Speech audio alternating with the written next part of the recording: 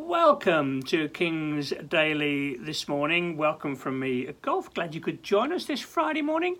We're spending these few moments going through the book of Colossians. We were saying, a week or so ago, we were looking at the importance of our daily devotions, the disciplines, the spiritual disciplines that we want to find as we go into a new year. But we want to move from duty to delight, and the reason we're in Colossians is because there's just absolute delight here, because the delight in our devotions stems from knowing who Jesus is. It stems from having a big vision of Jesus. It stems from the fact that our eyes are being opened to know more and more about the beauty of Jesus. We've come to know him. He's our Lord and Saviour, and it's in our fellowshipping with him that our delight comes into our daily devotion. So let's pray as always and see what wonderful, wonderful truths the Lord has for us this morning. Lord, thank you so much that we don't have to get dull and dreary in the Christian life. Oh Lord, thank you that you've opened the eyes of our hearts. We've come to understand just a little bit of what it means to know you, Lord Jesus, as Lord and Saviour. And I pray this morning you'll open our eyes a little bit more, that we'd have a greater sense of wonder as we go into today. We pray in Jesus' name. Amen. Okay, we've been going very slowly through this first chapter because there's such treasure here for us. As I said earlier in the week, Paul probably hasn't been to Colossae. He was in Ephesus, about 100 miles away, for 2 or 3 years, and the church probably began a result of one of his colleagues, Epaphras, going to Colossae and telling the people about Jesus. And a church began. And they were losing sight a little bit of the centrality of Jesus, the focus of Jesus. They were getting sidetracked into other stuff. We'll see later on, doctrine of angels and special vision, different kinds of visions, and they were getting more interested in that stuff than the Lord Jesus. They were losing their focus. So easy to do that. You know, we can get our pet theologies, the things that we feel are really, of most importance. Well, let the centre of our focus be the Lord Jesus. He's the one we're focusing on. He's the one we're following. We're Christ ones. He's the one we want to have a greater and greater vision of. And so Paul is praying for them, and we read a couple of days ago. Paul saying how he's praying for them. We're continually asking God to fill you with the knowledge of his will. We want you to understand what God is up to in the world and in your life, to give you the understanding the Spirit gives, verse 9, and then verse 10, so that you may live a life worthy of the Lord and pleasing to him. So important that we see our lives in the framework of God's purposes. We're living for the Lord now. We're Christ ones, followers of the way. And it's important that we know that God is about a great work in the earth, and we're part of it for his glory. And he wants them to have a greater sense of his will, to live worthy of the Lord and please him, bearing fruit and so on. And then he goes on into verse 11, being strengthened with all power according to his glorious might. Wow, what a wonderful thing to pray for someone. Just think, you can use these words as you pray for people. Lord, I'm thinking of people who are perhaps feeling weak and wobbly at the moment. Lord, would you strengthen them with all power according to your glorious might? What a wonderful prayer. I might pray that for you at the end of our time this morning. Isn't that beautiful? What a lovely thing for Paul to be praying. Strengthen with all power according to his glorious might. Do you feel weak today? What a wonderful thing that we can know his glorious might in us. By the word, strengthen with power, that's that dunamis word dunamis of God, the life, the power of God in them. That's why this phrase being in Christ is so important, because that's where our lives are now. That's why we're able to pray like this, because we are in Christ, and so we can be strengthened with all power according to his glorious might. Isn't that great? It's not your strength. It's not your, must try harder. Lord, I want to know you better. I want to know your presence in my life in a greater measure. Isn't that wonderful? Christ in us.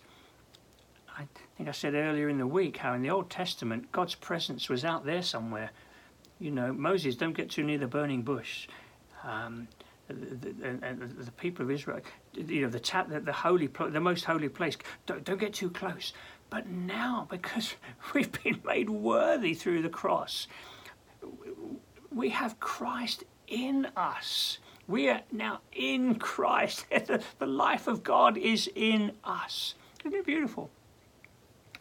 And that's it. Paul is praying for these people and for you and me, that we be strengthened with all power according to his glorious might, so that we may have endurance and patience. I'm going to pray that for you right now. Lord, I pray for everyone watching in this morning, that you would cause them to be strengthened with all power according to your glorious might, so they may have great endurance and patience, so they'll be able to keep going. Lord, there's probably some watching this morning, they feel like giving up. They feel very weak.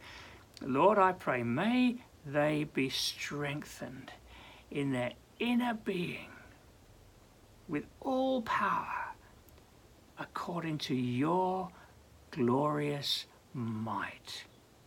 Christ in them, in me too. What a wonderful, wonderful thing this is. And I pray that for us today, in the name of Jesus. Having great endurance and patience, giving thanks, joyful thanks to the Father. I told you earlier in the week, the theme of thanksgiving is big in this book, in Colossians. Giving joyful thanks to the Father. Such a big part of our daily devotions, the delight in our devotions. Joyful thanks to the Father. Let praise and worship be a big part of your devotions on a daily basis. Singing, we might try in a minute. I haven't forgotten what I said earlier in the week. See how time goes. But listen, and here's a reason that for your joyful thanks to the Father, because he has qualified you to share in the inheritance of his holy people. There's a place for you. This is stunning. You've got an inheritance. You've got a wonderful future if you're a Christ one. You've got a wonderful a place prepared for you, an inheritance, a share in the presence of the Lord. In the Old Testament, when they were delivered out of Egypt, captivity, it's a picture of what we're talking about here actually, being delivered out of Egypt into the promised land. It was Canaan. That was their inheritance. But here we're going to see something else here. It says here, he has rescued us from the domain of darkness. It's not Egypt, but the domain of darkness, the domain of the broken, lost world around us, the godless, the world around us that is on a path to destruction. We've been delivered from the domain of darkness and brought into the kingdom of the Son he loves. Isn't that beautiful? That is your future. That's where you live your life now. Thinking of Pilgrim and Pilgrim's Progress, we're heading for the heavenly city.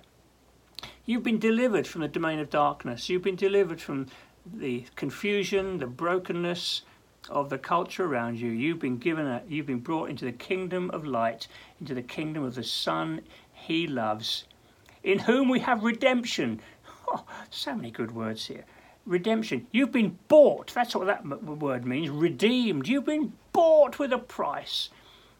The forgiveness of sins. Isn't this astonishing? This is Paul's prayer for these folks, that they'll give glory, that you and I would give joyful thanks to the Father because he's qualified us, given us a wonderful inheritance. He's brought us out of the domain of darkness into the kingdom of the Son he loves, in whom we have redemption, the forgiveness of sins. It's all because of Jesus. That's what this is what it means to be a Christ one, a Christian. You've been brought out of darkness into the kingdom of light. You've been redeemed. You've been forgiven. So many beautiful ways to express this. You've been made new. You've been given a hope and a future, and it's wonderful. My time's gone. The song I was going to do, you can look it up. Jesus shall take the highest honour. It's a Chris Bowater song. Look it up. Jesus shall take the highest honour. May do it next week.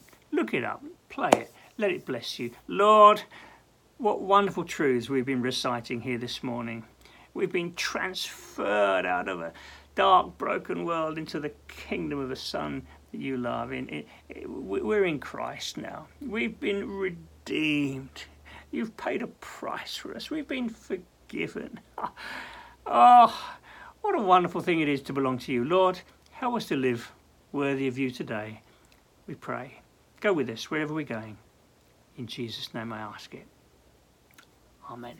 God bless. Have a great weekend. Don't forget to come back on Monday. We're going into one of the most beautiful portrayals of who Jesus is in the next few verses. Stunning stuff. Should warm your heart. See you on Monday. Bye now.